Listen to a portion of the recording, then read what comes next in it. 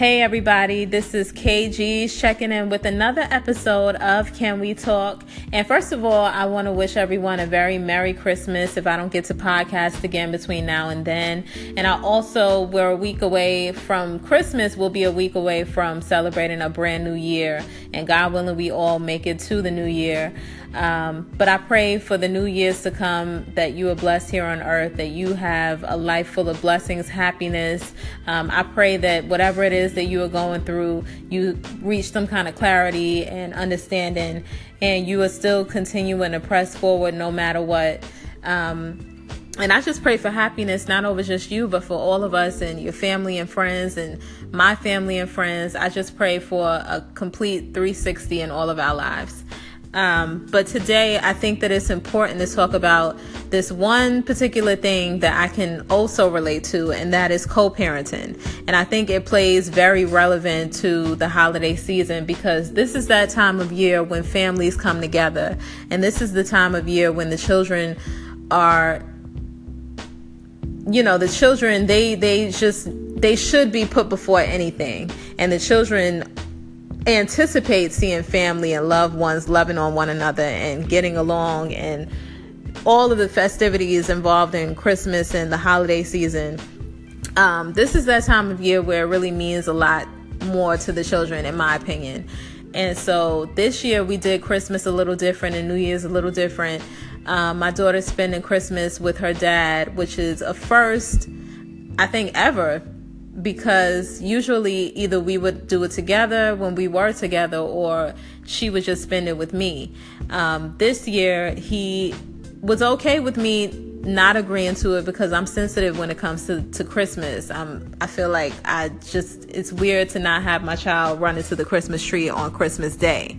So he came to me with the understanding that I would say no, but my daughter has a brother from him that has a birthday on Christmas Eve, and he wanted her to come celebrate the birthday with them. So as hard and difficult as the decision was for me to agree to letting her go out there, I gave her the choice and I asked her what she wanted to do, and she told me, and I followed that.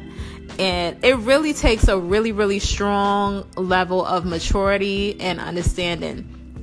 And when I say understanding, I mean that no matter what your relationship consisted of with your ex, whether you're a mother or a father, the children should be given the opportunity to decide what kind of relationship they want to have with the other parent.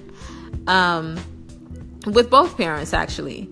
And for those parents that are keeping their children away from the other parent during the holidays, and you know that the other parent wants to be around and wants to be involved, shame on you. And you really have to both pray for yourself and the situation and really dig deep down, as corny as that may sound to some of you. You have to look inside of yourself and or look in the mirror, whatever it is you got to do, write it down on a piece of paper. You have to figure out what is holding you back from allowing your child to be involved in the other parent's life.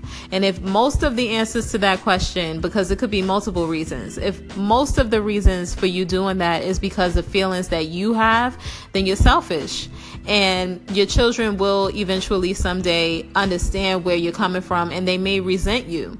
And that's something that I had to wake up and understand. In my situation, I never want my daughter to feel like she could have had a better relationship with her father had she not had to go through me and the issues that I may have with him. Ultimately, the things that we went through are things of the past. We've both moved on in some way, shape, or form. Time has passed, and the things that we went through just don't hold as much weight now as they used to. They shouldn't.